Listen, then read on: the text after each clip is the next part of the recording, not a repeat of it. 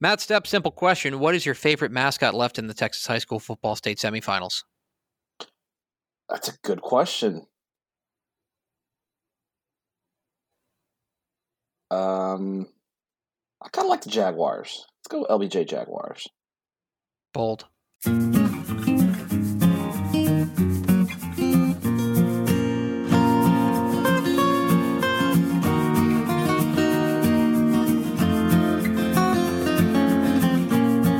Tep and Stepp, your premium Texas high school football podcast from your friends, your amigos, your lovers, Dave Campbell's Texas Football and TexasFootball.com. I am the Tep, Greg Tepper. And I am the Stepp, Matt Stepp, your high school football first responder. Thank you for me. You're gonna make that stick. I'm gonna shoehorn it in no matter what. And I should have said Skyrockets in the intro. I brain farted. The Skyrockets are clearly a great mascot from Wellington. Antelopes. I mean, it's a good mix. Yeah, I picked the Jaguars. Good, solid, but yeah. There's a surprisingly few Jaguars in Texas. I dropped the ball on that one. Wellington Skyrockets. This is your state semifinal preview for 4A and below. Before we get going, a congratulations to the Sterling City Eagles, the May Tigers, the Balmorhea Bears, and the Richmond Springs Coyotes, rather, who have all clinched. They punched their first tickets to AT&T Stadium, and they get the Super Bowl week.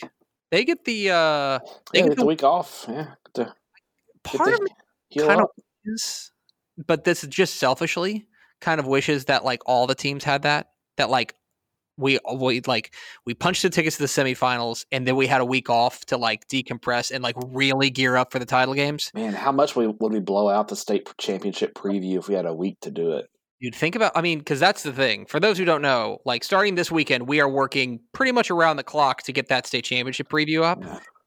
Selfishly, we'd like the week. We'd like the whole week. Yeah, but at the same time, it's like, can you imagine? Like the pressure would be on to do even more. Like I think there's like, I think people look at our state championship coverage and they're like, oh man, that's really cool, and especially because they had so little time. This, if we had a full week, I feel like more would be expected of us, and I don't do well with high expectations. Yeah, me neither. Ask my wife. So this is your state semifinal preview edition of Tep and Stepp. Thank you for being a Dave Campbell's Texas Football Insider. We love you. We are going to go per usual. I guess this is our third annual semifinal preview, and there will be a fourth coming up whenever 5A get going. Not quite annual at that point, but it's okay. It'll be in a different year. That's true. It'll be 2021. We won't have to wrangle with the nomenclature of this until we get to next December. But this is your state semifinal preview. And the way we do it here on Tep and Stepp is instead of picking games, because they're all big games, we are going with our viewing guide. We're going to go down the schedule game by game, depending on like going which games are kicking off when. And if, by the way, if they kick off at the same time, we go with the biggest classification first. So, for example, chronological order. There's a bunch of games that kick off at 7:30 Friday. We're going from big to small in that one. So we will start, Matthew, 7 o'clock Thursday at Georgetown ISD Athletic Complex as the Fightin' Ashley Pickles. Oh, boy. The Lato Yellow Jackets get the Hallettsville Brahmas in a matchup of... I don't know. Like, I feel like this is, I keep going back to this. I think this is a referendum on the regions. Like, I think that this is really a referendum on like who the stronger region is, Region 3 or Region 4 in 3A Division 1. Because I think we all know that like Region 2 is very difficult in 3A Division 1. Mm-hmm. I think we have an inkling that Region 3 and 4 are pretty tough, but I think this is going to be a nice measuring stick for those regions writ large. Yeah, I agree. I think typically you look at in the past, Region 3 has gotten the better of Region 4 most years, with a few exceptions. So I think this is a year where I think the gap has definitely closed, and part of it is because the Region 3 champ is a traditional Region 4 team in Hallettsville. So it'll be interesting to see how the matchup goes. And I'll be there on Thursday night. I'm giving my weekly schedule away, but I will be in the house Thursday. Ashley Pickle the other day, basically shoved me up against the corner and like grabbed me by the scruff of my collar and shoved me up against the corner. And she was like, "You are going to go watch the Lano Yellow Jackets play. I don't care what you have going on Thursday night." Yeah. I just said, "Yes, ma'am." So, I'll be going there against my will. But, and I think I'm going to be road tripping with Mike Roach. So how about that? Yeah, that'll be, watch out I-35 with Stepp and Roach careening down the highway. I look at this game, and my breakdown of this game is I'm pretty sure both teams are going to score. Mm-hmm. Who can stop whom? And I think my concern in this game lies on the Lano defense, which is good, but like is, I would say, in with respect, is decidedly the second best unit on that team. Yeah, Atlanta's an offense-based team. Case Kirkendall and the Quincy Prince and their playmakers on offense are definitely the headliners of that team. I think Atlanta's got a good defensive line, but I think their good defensive line is going to be nullified by the Hallettsville offensive line, and then Hallettsville's got that dude toting the rock and Jonathan Brooks. Dude, he's a madman. Yeah, I mean he was slowed down last week with 193 yards, and by the way, he had the game-winning punt return for a touchdown as well. So I mean, he's a handful, and I don't think anyone on Lano's side has seen anything like Brooks. So I think that's the real difference maker in this game is Hallettsville's got Jonathan Brooks. He's totally capable of putting the cape on and leading the Brahmas to victory. Don't think Lano has anyone like that. Yeah, that's the difference. It's like for Lano, there's no score that is too high for them in this game. I think they need to get this thing up and up and up and up. But in the end, this game's going to come down to who can stop whom, and I just think that's where Hallettsville has the advantage. I thought they played a pretty darn good defensive game last week against Columbus. Their defense held them in the game while the offense figured it out. Yeah, Columbus raced out to a quick lead, and Columbus was hell bent on just holding on to the football and not letting Hallettsville touch the ball, and that really kind of shortened the game and really changed the dynamics of that game. So credit to Hallettsville for winning a game and kind of getting out of their comfort zone. Yeah, it's an interesting matchup. I think you and I both have Hallettsville in this game. But look, Lano's had a history of pulling off the big games, but coming up big when it counts. And in reality, we can't have Lano win because Pickle will be insufferable at state. That's the biggest thing. She can have her pom poms out. She can have her pennant. That jacket's pennant. Yeah, she's wearing a onesie and her black and orange, and just no. It's a really fun game, and yeah, I think that Jonathan Brooks is that dude, and unless Lano can come up with a solution for him, I think that they're going to be chasing it. So that's your first game of the viewing guide is Lano and Hallettsville. We're staying at 7 o'clock. 7 o'clock. Let's go from Georgetown to Brownwood to Gordon Wood Stadium. 7 o'clock Thursday as the Post Antelopes, the Bold Gold, take on the Crawford Pirates. And who in the heck is going to score?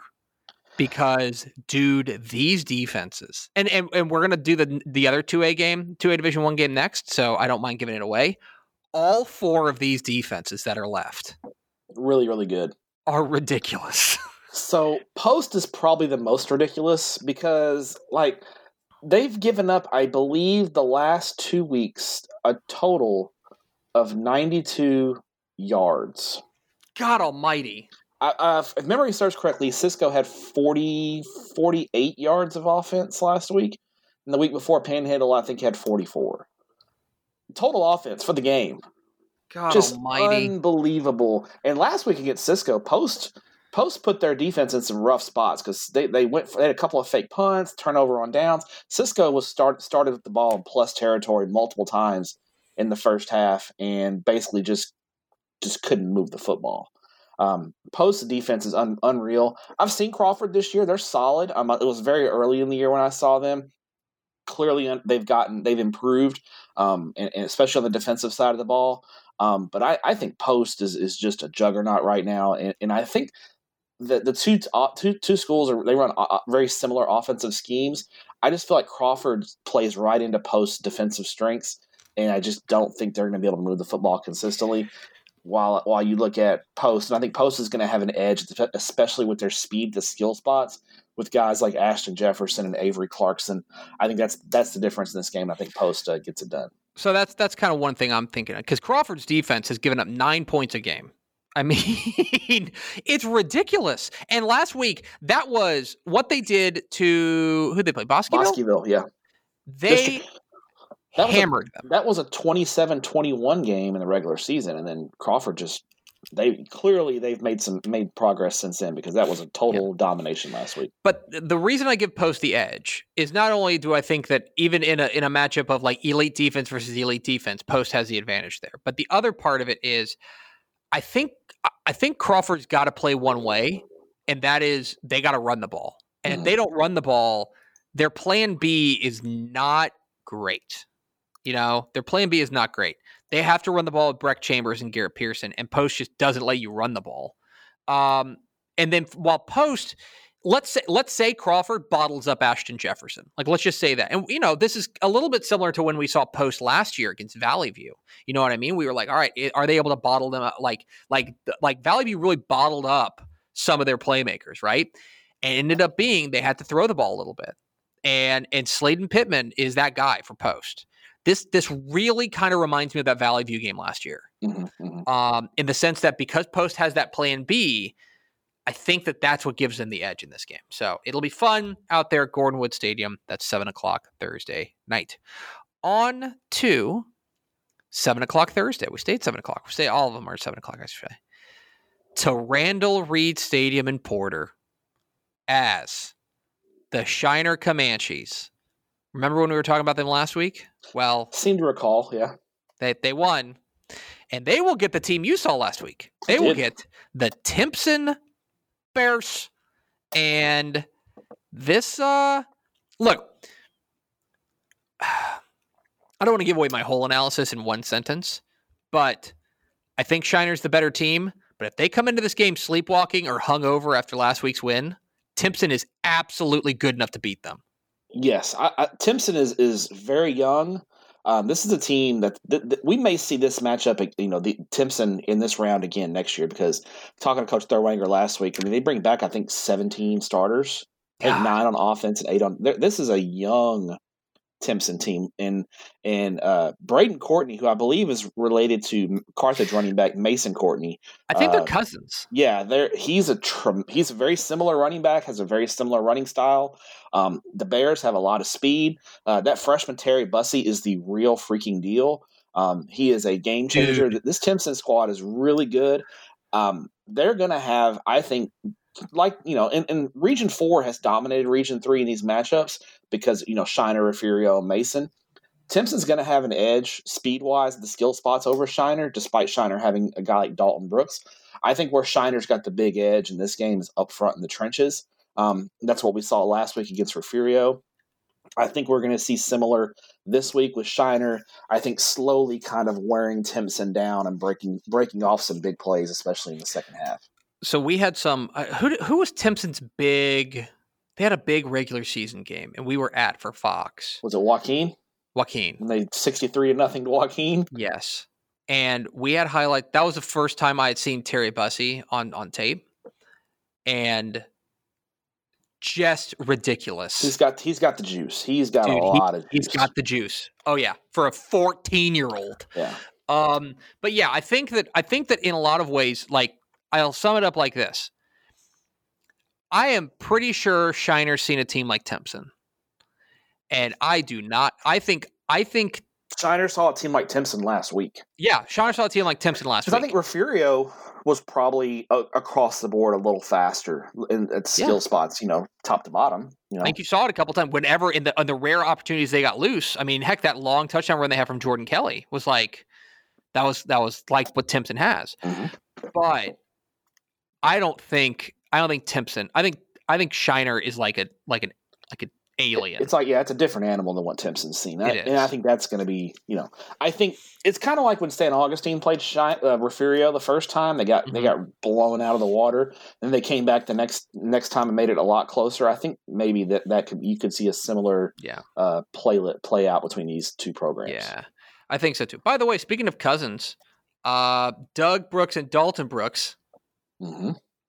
They'll be playing at the same time as their cousin, because that's right, they're related to Jonathan Brooks. Yes, That's there's some good ridiculous. bloodlines in that family right there. That part of the world, my goodness. Anyway, that is Thursday night in Porter. Let's move on.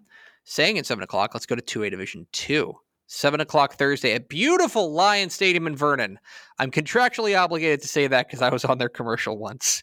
It is the Windthorst Trojans and the Wellington Sky Rockets.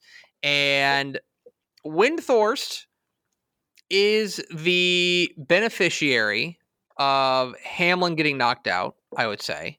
I benefited for sure.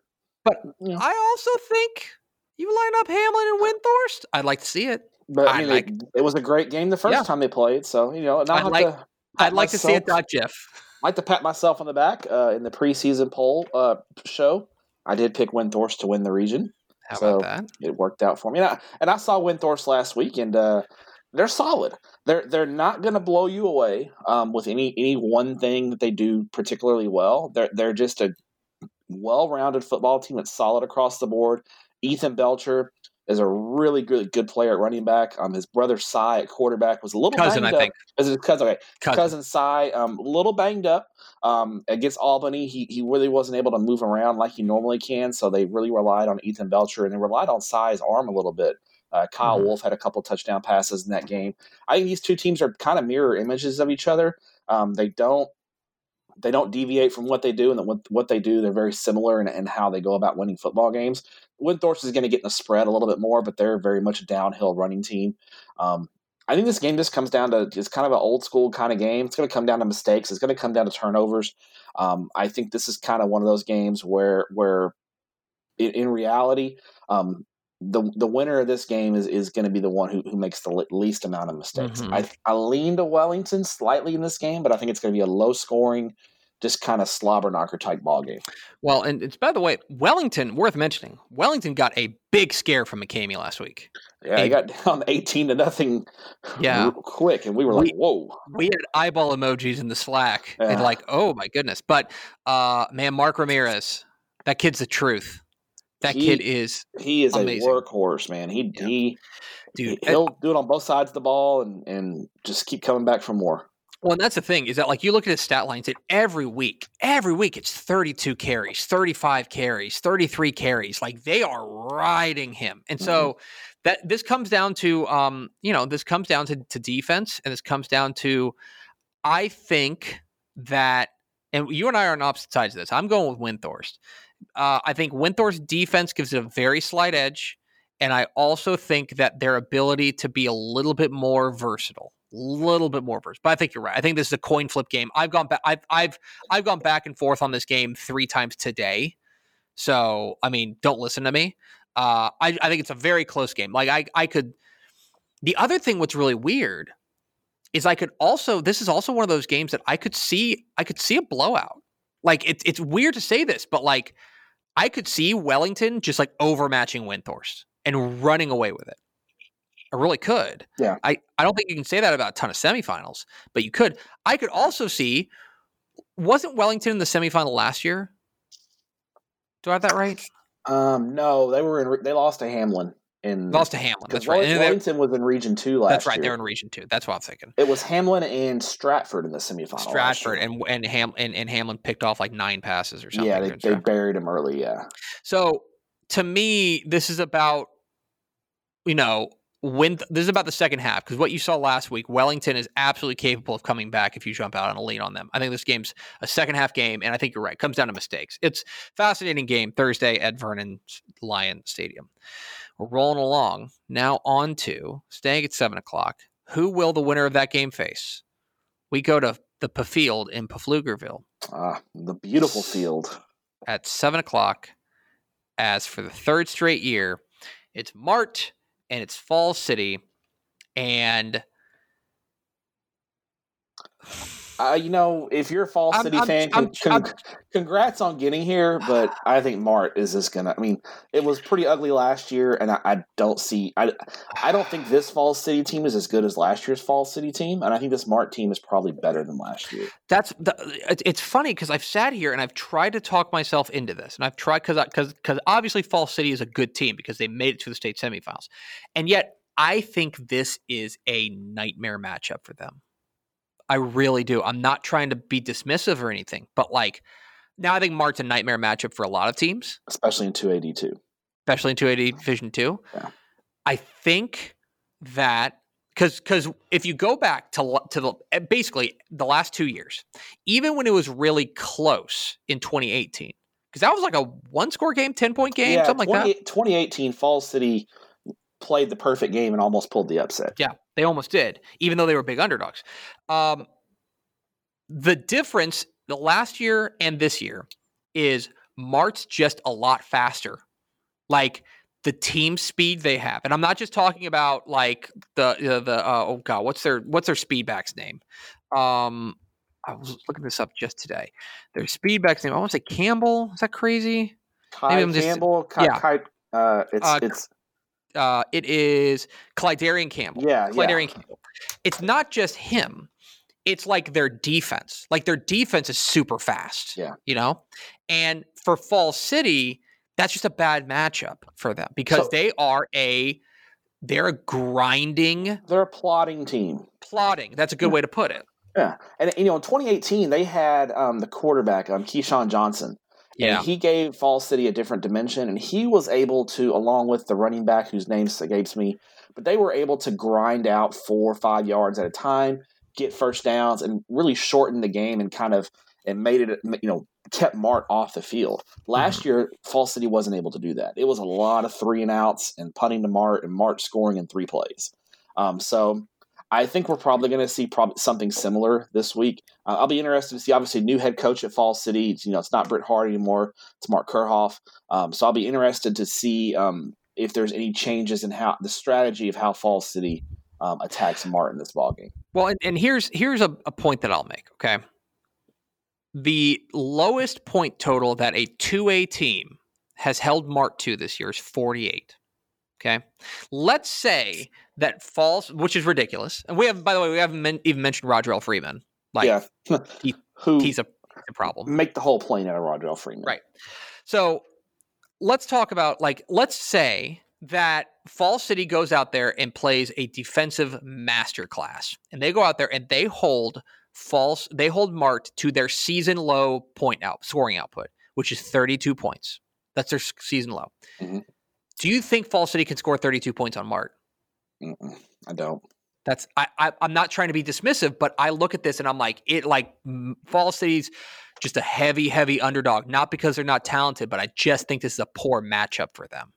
So anyway, there you go. And that closes out Thursday. At that point, we will have both 2A title games set. Yeah, so I'll get to type up those previews on Friday and send them over. I know, and I can record a picks video, and I can instantly regret my pick and stuff like that. So great. That moves us to Friday, Matthew. To Friday at 3:15 p.m. on Friday, a businessman special. And I'll be there. 3:15 at Globe Life Park in Arlington. It is the Mount Vernon Tigers and the Jim Ned Indians, just like everyone at Dave Campbell's Texas Football predicted. Of course. And right. And don't fact check that. Please don't. Do not fact check that. We all predicted Mount Vernon and Jim Ned in a title game or in a state semifinal. And look, say this about Mount Vernon, man. They close. They close. They're down, they're down 12. 7 minutes left against Malakoff. I mean, we're talking against a really good Malakoff team, and they, credit to them. They 2 touchdowns late. Brock Neller is a player. That dude, he is a stud. He is unbelievable. 2 touchdown runs in the fourth quarter. Mount Vernon's defense comes up with the big stop late, and they pull off the upset on Malakoff. So credit. This is a fourth. Now, this is not a typical fourth place team, but they still finished 4th in their district. and they're in the state semifinals. And by the way, let's also bring this up. The computer had Malakoff as 20 point favorites. This is a bona fide upset. I know Mount Vernon was playing good ball, but like Malakoff was coming in rolling. I mean, they had just beaten Grandview the week before. They beat Pottsboro 52-0. A Pottsboro team that had beaten Mount Vernon. So take your comparing scores and just throw it out the window, because it doesn't matter when it comes to Mount Vernon, especially. So this is a battle-tested ball club with the district they played in. They've been in these big moments, but this Jim Ned team has been on a roll themselves, because they dismantled Pilot Point last week. That wasn't even close. Yeah. They won 43-22 or something like that? 45-28, and I think Pilot Point it was 45-14 in the fourth quarter. Pilot Point tacked on a couple of window dressing touchdowns late, but I mean, you coming off beating Brock, you'd think Jim Ned would have a hangover. Nope.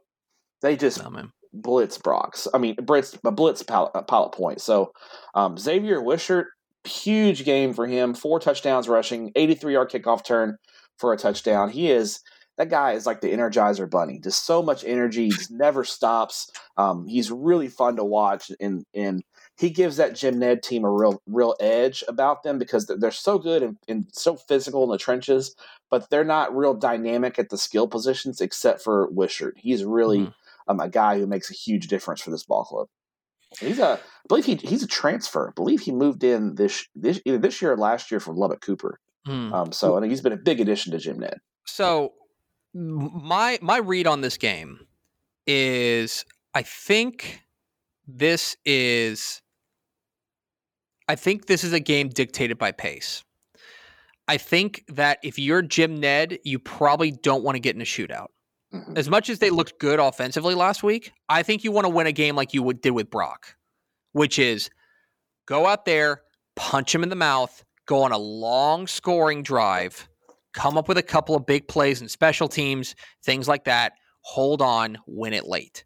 Low scoring, right? Keep Mount Vernon off the field, because I think if you were to say who's got the bigger offense, it's Mount Vernon. Mount Vernon's got the bigger offense. Absolutely. Yeah, the shootout is not the play against Mount Vernon. No. And not when you're Jim Ned, that's not what you do.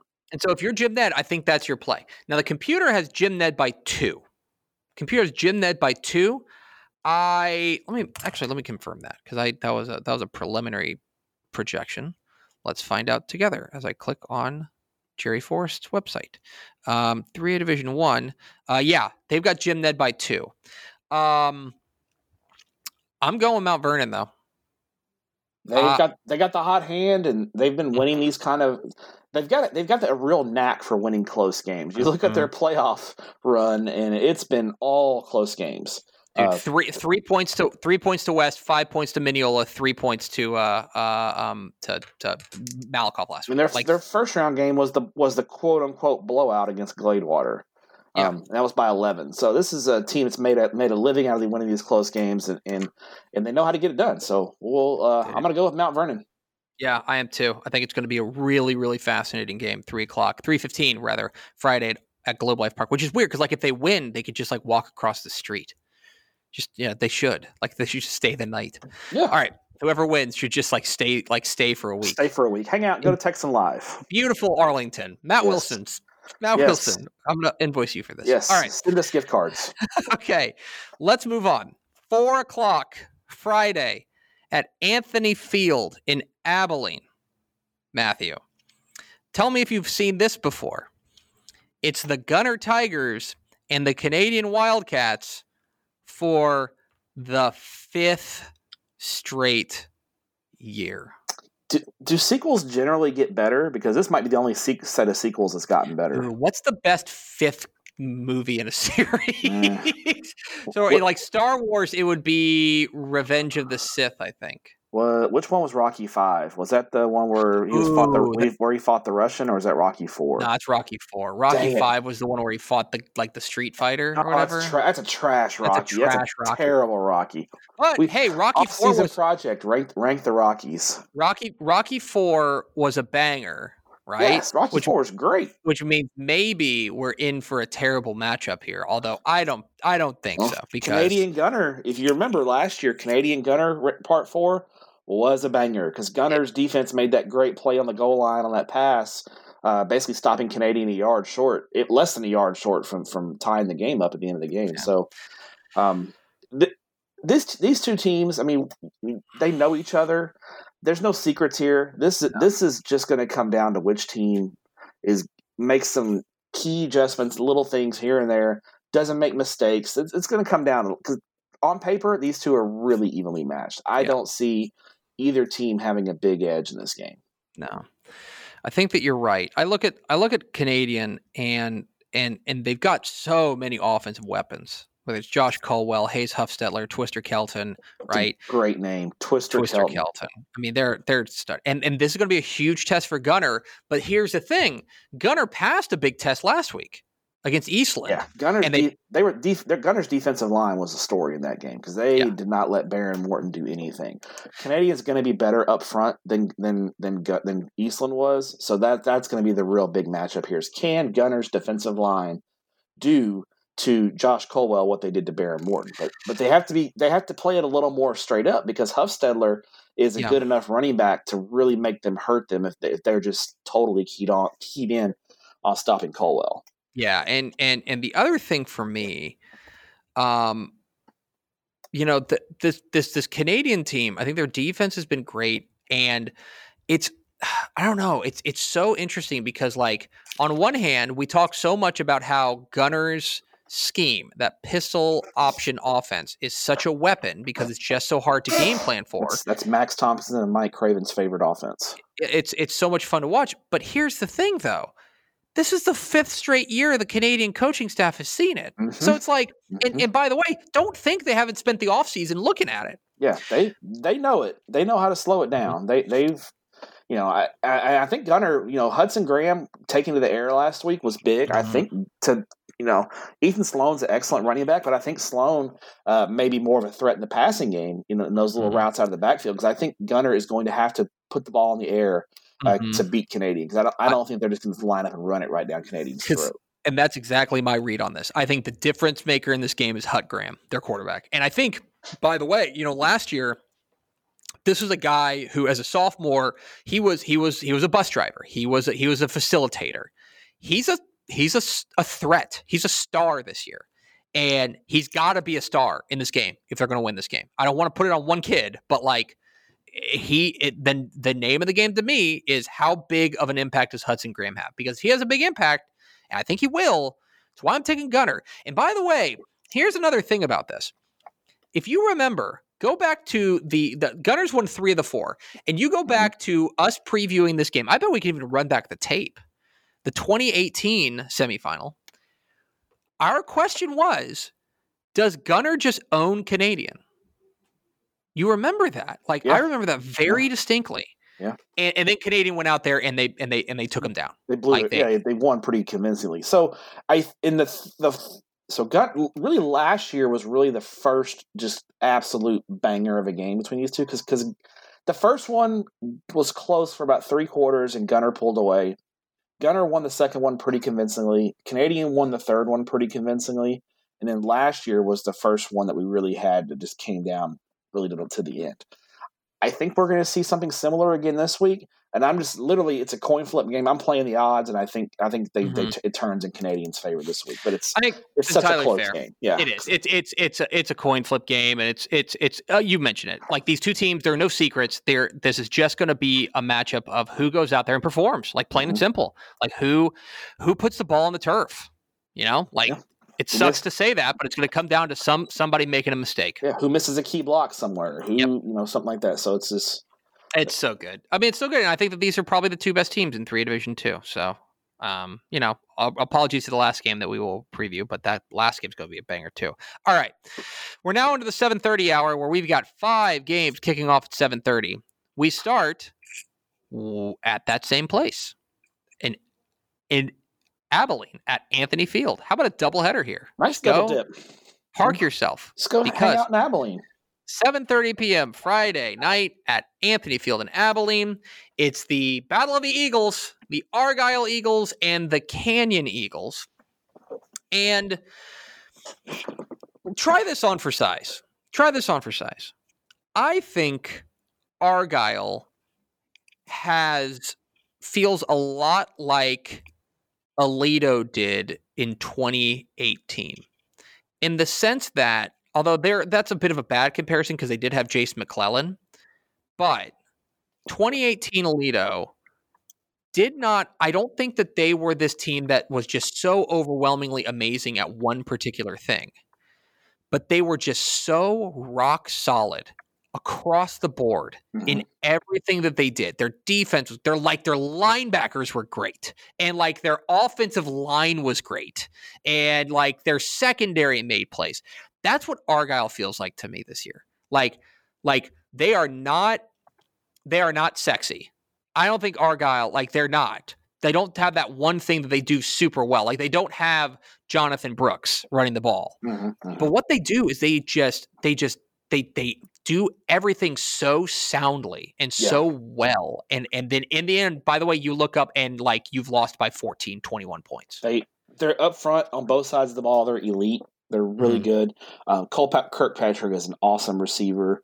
I thought last week the Argyle's depth at running back really, really came through. Their leading rusher was their fourth string running back last week because they had injuries to their top three running backs. And it's just plug and play with Argyle in a lot of ways.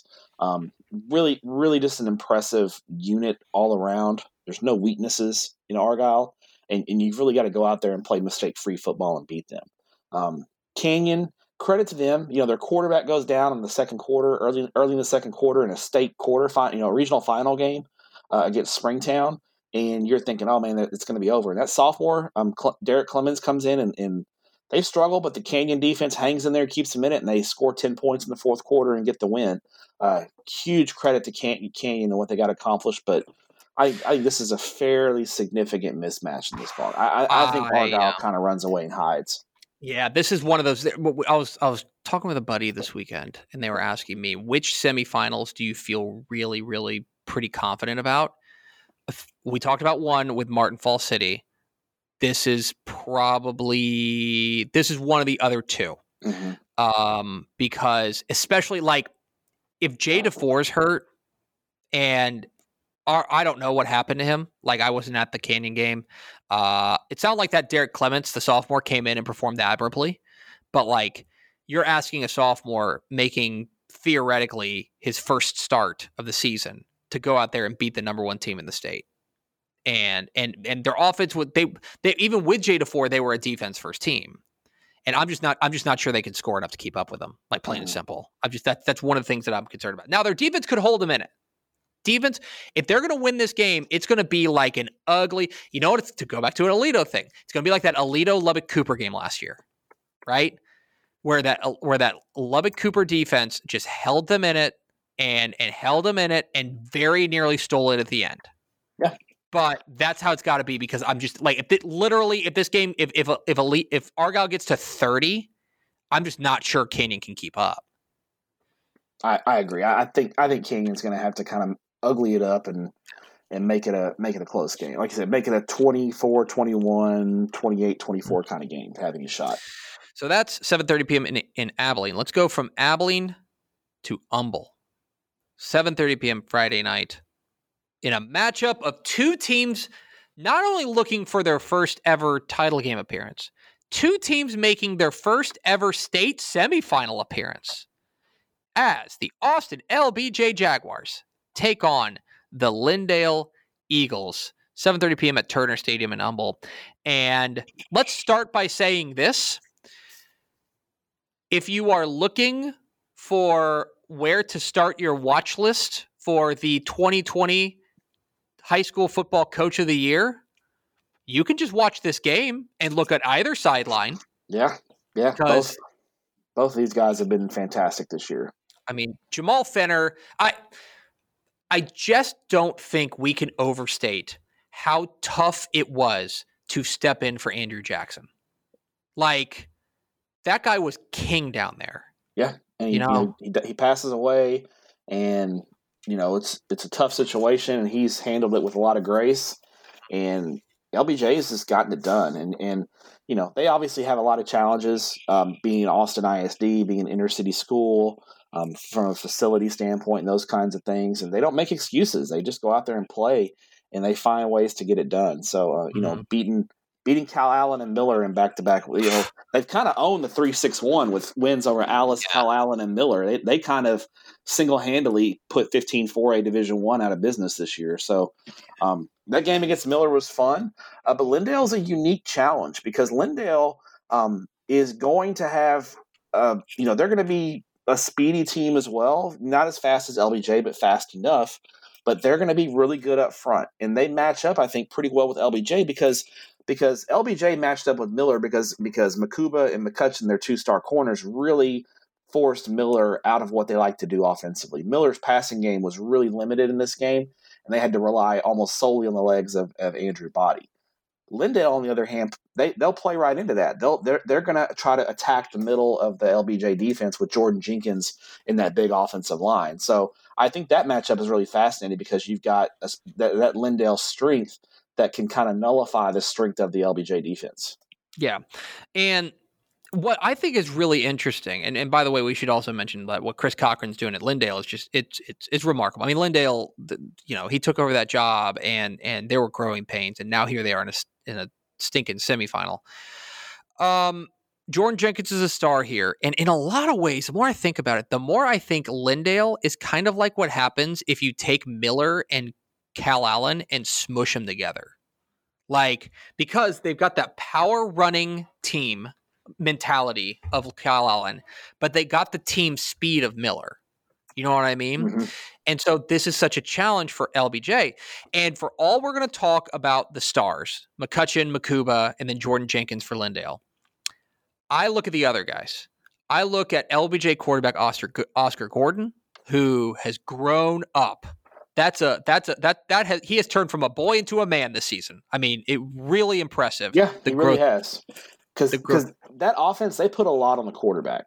Mm-hmm. That is a read-based offense, and that quarterback's got to make a lot of split-second decisions. And you can just see the game slowing down for him a little bit and when he's making those reads in that offense.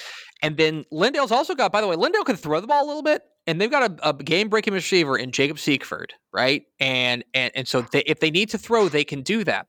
And so, like, this comes down to defense. And like, this is one of those things where it's like, I mean, I don't know. This is such a coin flip type game. And if this game comes down to defense, I'm going to go with the team with the better defense, which is LBJ.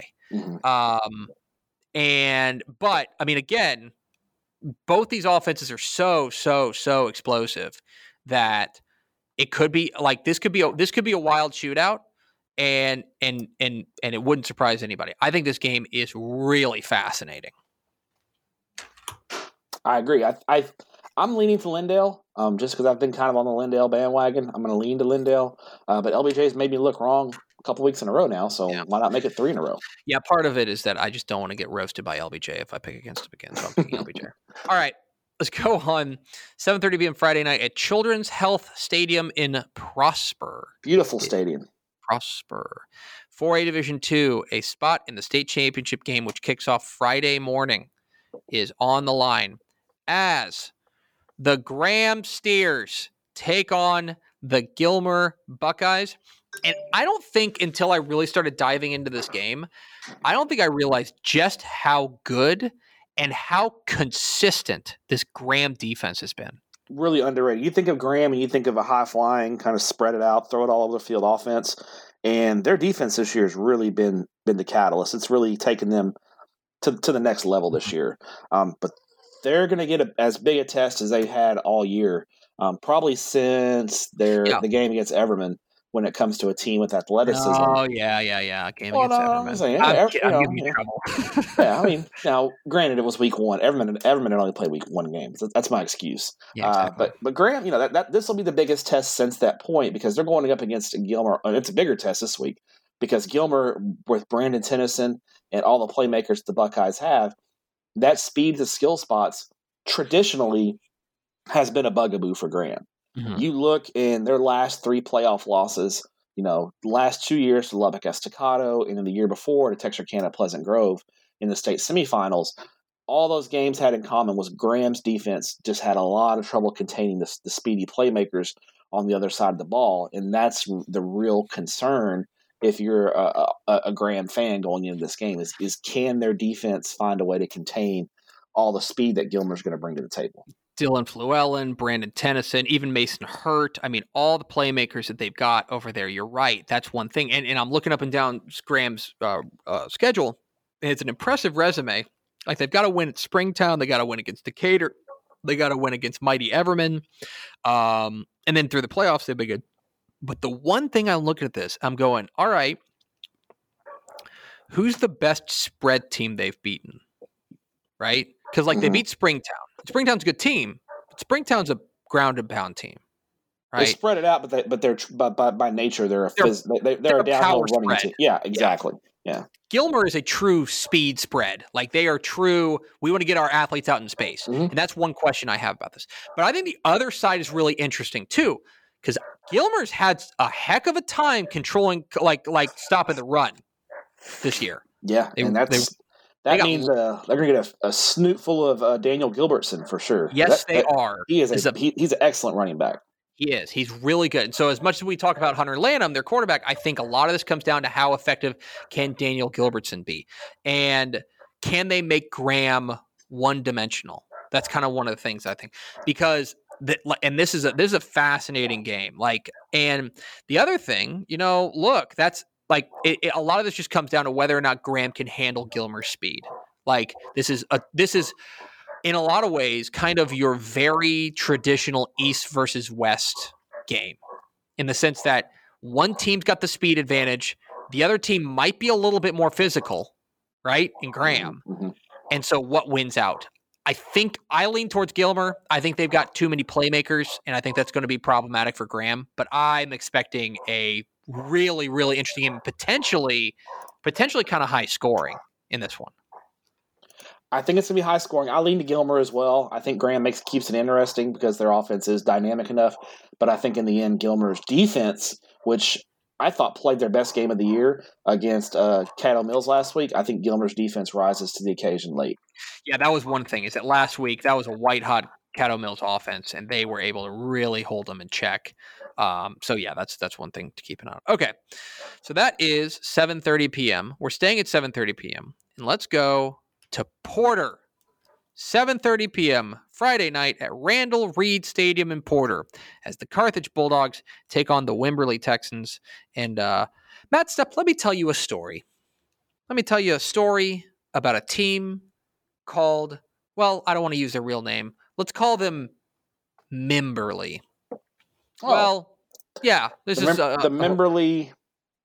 The Mimberley, I don't know. Oklahomans. I was trying to think of another state. Yeah. the Mimberley Washingtonians.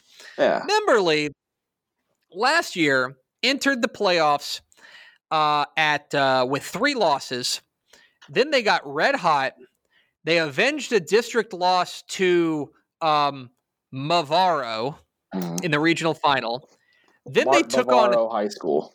And then they took on a Piney Woods, Southeast Texas, East Texas team that they were supposed to lose to. Filsby, and right? In Filsby. And they beat them and made a title game.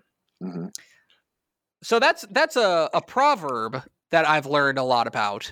And now let me introduce you to what Wimberley's doing this year, because it's the same thing. They're doing the exact same thing as they did last year. They are. They're doing that thing again. Yeah. That Doug Warren's teams tend to do. And but man, this week it's different. It's different because Carthage is just a whole nother ball of wax than anything I think anyone in 4A Division II has seen. They didn't talk to Carthage people, and they were kind of complaining about how they didn't play well last week. And they beat, yeah, I know. Because they're like, oh, we turned it over on downs at the 3. We fumbled going into the end zone for a touchdown. It's just like, guys, you scored 52. But I mean, they beat one of the hottest teams in the nation by 30? 38. 38! And it probably, and it could have been worse. There's no doubt about it. But it was over. That game was fundamentally over at halftime. I mean, it was 31-7 at the half. Yeah. I think. Yeah, over. That's just the level of expectation and the bar that they've set at Carthage. It's like, man, they just expect to play well every week, and it's like, man, that's awesome, but man, just enjoy the win a little bit, guys. It's like, come on, man. But that's just not how. I guess it's not how Scott Surratt is wired. And so look, Wimberley's huge underdogs in this game. They are huge underdogs, but they've got some weapons that look. I think Matthew Tippy's playing really well. I think they got great balance there. I think Moses Ray's playing well. Mm-hmm. I think their defense is playing really well. This is probably a better defense than they had last year. Yes. And so that's saying something. But Carthage is just a different beast. And what especially concerns me if I'm Wimberley is that Carthage running game, that offensive line, and Mason Courtney, they are eating right now. And then the play action with Kai Horton and those speedy receivers, and then they just take the top off the defense. Carthage is just, they're just so well, they're so balanced, they're so oiled, and you watch. It's really, to me, I love watching Carthage because it's like poetry. It's like a synchrony, a symphony. They're all in synchrony. They're all aligned. They just, the play action game works well. The offense, Scott Surratt he's got such a feel for play calling and adjusting. They're tough to stop. I mean, they're fun to watch as a neutral though, and it would be one of the biggest playoff upsets in a long time if Wimberley won this game. Just I agree with that. Yeah. I'm trying. Okay, like the weirdest thing, man. I go back and we hold a thought for the late great Jeff Walker. Because I keep thinking back to that 2018 semifinal, and I'm like, man, how did they do that? How did Liberty Hill beat them? That was a really special Liberty Hill team. Yeah, man. No question about it. It was a really unique team, and they caught Carthage on a I know the wind was blowing. Not to make excuses for Carthage, but Carthage didn't play as well probably as they felt like they should have. The wind was blowing. They were kind of limited offensively for half the game. And Liberty Hill, that slot T offense is built for all weather. So I think it was a perfect storm, day. Because here's the thing. If they win that game, if Liberty Hill wins the game, well, then we get Carthage, or rather if Carthage wins the game, then we get Carthage and La Vega, which is, we get that, I guess, again. And we could be talking about Carthage going for 5 straight. Yeah. It's that close. I think they're 70 of 71 wins now. I think they've won 7. They're 70-1 in their last 71, something like that. Because they won the Keontae Ingram's junior year. They won like their last, I think, 5 regular season games, and then won 6 in a row in the playoffs. And then they've gone 16-0 in 2018 and 2017 and 2019, and then they went 14-1 in 2018, and then they're 12-0 right now. So ridiculous. It's an incredible run. And Scott Surratt has got an absurd amount of state championships, and he could be adding another one this year. So let's round it out, Matthew. Our 12th and final game at 7:30 p.m. Friday night at Trinity Mother Frances Rose Stadium in beautiful Tyler, Texas.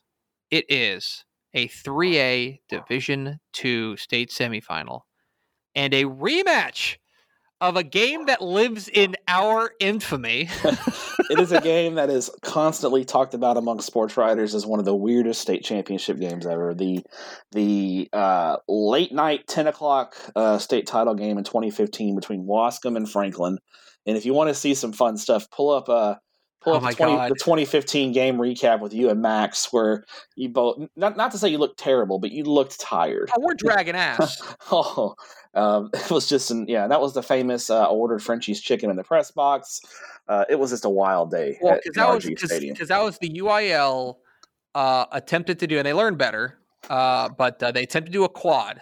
They attempted to do 4 games in one day. Yep. And that was the other thing, and we were talking about this. Well, I promise we'll get to the Franklin Washington game in a moment, but a little inside baseball here. That was the same day that, God, it's just, man, there's a terribly sad, time in this podcast now, but that was the same day that Treon Smith happened. That happened the game before that against broke Brock. His leg. Yeah. Broke his leg. The late great Treon Smith. That game kicked off with like Canadian romping Refugio. Yeah, it was. What was the second game? Bremont and Albany, which it was kind of Albany hung around, but we just kind of knew Bremont. It was just never in doubt. That was the Rashad Paul. Yeah, it was a long day. It was a long day of state championship. It like after 1 a.m. It was oh my god. And the other thing about that game, and this is okay. Here's a perfect tie-in. Okay, here's the segue. The other thing about that game was a bit of a slog. That game was, especially the way that Franklin played, they were very much 3 yards in a cloud of dust. Wascom was a little bit more explosive. Yeah, Junebug Johnson and the Johnsons, But Franklin in that game weirdly tried to become a passing team, and it was just like, what are they doing? It was very odd. Yeah. Well, now we get a rematch of that game 5 years later, and I think this is a different Franklin team. I don't think it has anything. I mean, they have a new head coach in Mark Fannin, but I don't think he's gone through there. I think they just have the guys that now they are a lot more explosive. Yes, they are. They've got some big time playmakers. And so Bryson Washington, Seth Spiller, they can blow it up. Mm-hmm. Now going up against Wascom, who they've been held under 44 points twice this year. That offense is cooking. Even with the backup quarterback, their starting quarterback, the freshman, went out, I think, in the first Elysian Fields game. DJ Feaster, Tashawn Hamilton, Marcus Gonzalez, they are... Yeah, Gonzalez is the one. Yeah, Gonzalez was a starter in the secondary and took over at quarterback in week 9. They are humming now. Haven't missed a beat. Right. And so, and by the way, both defenses, at least recently, have been beatable. They've given up points. Dude, I think this game could be the Dave Campbell's Texas football tepid step wild ass game of the week. Yeah, I like it. The cut the brakes game of the week. I think it could be the cut the brakes game of the week because I think these two teams are going to go. Yeah, I think we can see both games in the 40s for sure. I mean, this is just a lot of speed on this field, and I think it's really interesting for a spot at the state championship game. And by the way, look, Mark Fannin was quoted after their win last week over Buffalo when somebody brought up, it's like, oh, you got a rematch with Wascom, and he was like, because he was on that staff for Mike Hedrick, he was like, I remember that, and our community kind of wants a piece of them, Mm-hmm. I think there's still, I know it's been 5 years and none of these players played in that game, but there's some, I think, there's some bad blood. They're going to be running back that tape. There's some long memories. Now they got to go to East Texas to play this game. That's a big advantage, I think, for Wascom, right? Because the game is in Tyler. So Tyler's not exactly close to Wascom. I mean, it's still a good hour and a half, probably closer to hour and a half for Wascom. So it's not down the street, but that's still familiar territory for Wascom. And Franklin, located down there around Bryan College Station, they're kind of coming into enemy territory in this game. So that's a little bit of an edge for Wascom in this game. I like Franklin because I think up front in the trenches on both sides of the ball is where the Lions had the big edge in this game, and I think that's where in that game a couple of years ago when they played in the state championships, Franklin had that edge, but they were really outclassed at the skill spots. I think they closed the gap at the skill spots, and they still had that edge in the trenches. Entirely agree. I think that's exactly where I'm at. I do think this has a chance to be just a wild, wild shootout, and could be a lot of fun. So that's going down Tyler's Trinity Mother Frances Rose Stadium, and so. By the way, isn't that nice that we don't have to wait for any semifinals on Saturday? Yeah, it's great for us, because I can spend Saturday while I'm at big school playoff games, kind of between plays and at halftime, working on state championship capsules. So there you go. By that time, we will have punched, 16 tickets to AT&T Stadium in Arlington. Between the 4 we've already punched in the 6-man ranks, and then these 12. So there you go. That's all the games. Can't yell at us for not previewing your game because we did all of them. Right. Yeah, that's it. All right. That's going to do it for us. Thanks for being a Dave Campbell's Texas Football Insider. And Stepp, thanks for your courage. Thank you. Do I need to go over my schedule for the week or again? Oh, yeah, I guess. Go ahead. Never mind. I was doing the outro and everything. I'm not even going to cut this. I'm going to leave this in. I know. Well, in about an hour, I will be in Keller as the final 6A playoff spot in the state of Texas is wrapped up as Keller and Timber Creek play. Yeah, by the way, I had to throw that out there on Twitter. I was like, yes, I know there's a blank spot on the bracket. I promise it's not a mistake. There are other mistakes on there that I fixed, but not that one. And then Thursday, I'll be in Georgetown for Hallettsville and Llano. Me and Mike Roach from our buddy Mike Roach from 24/7, the Texas site, will be heading down to Georgetown. He's driving, so I get to save the mileage. Perfect. Friday, I'll be at Globe Life Park for the doubleheader. First game is Jim Ned and Mount Vernon. The second game is 6A game, Byron Nelson and North Crowley. Early Saturday at noon, I'll be in Azle for Azle and Burleson Centennial. Probably hang around that game for about a half, and then head over to back to Globe Life Park for 3:15 kickoff between Arlington Bowie and Richardson Pierce. Okay, there you go. Full week. It's going to be fun. Yeah. That's, okay. By the way, we will have one more podcast this week, but it's going to be a 6A and 5A bracket breakdown, so be on the lookout in your feed for that. Now I'm going to do the outro step. All right. That's going to do it for us. Thanks for being a Dave Campbell's Texas Football Insider. And Stepp, thanks for your courage. Thank you. See you next time on Tepper and Stepp.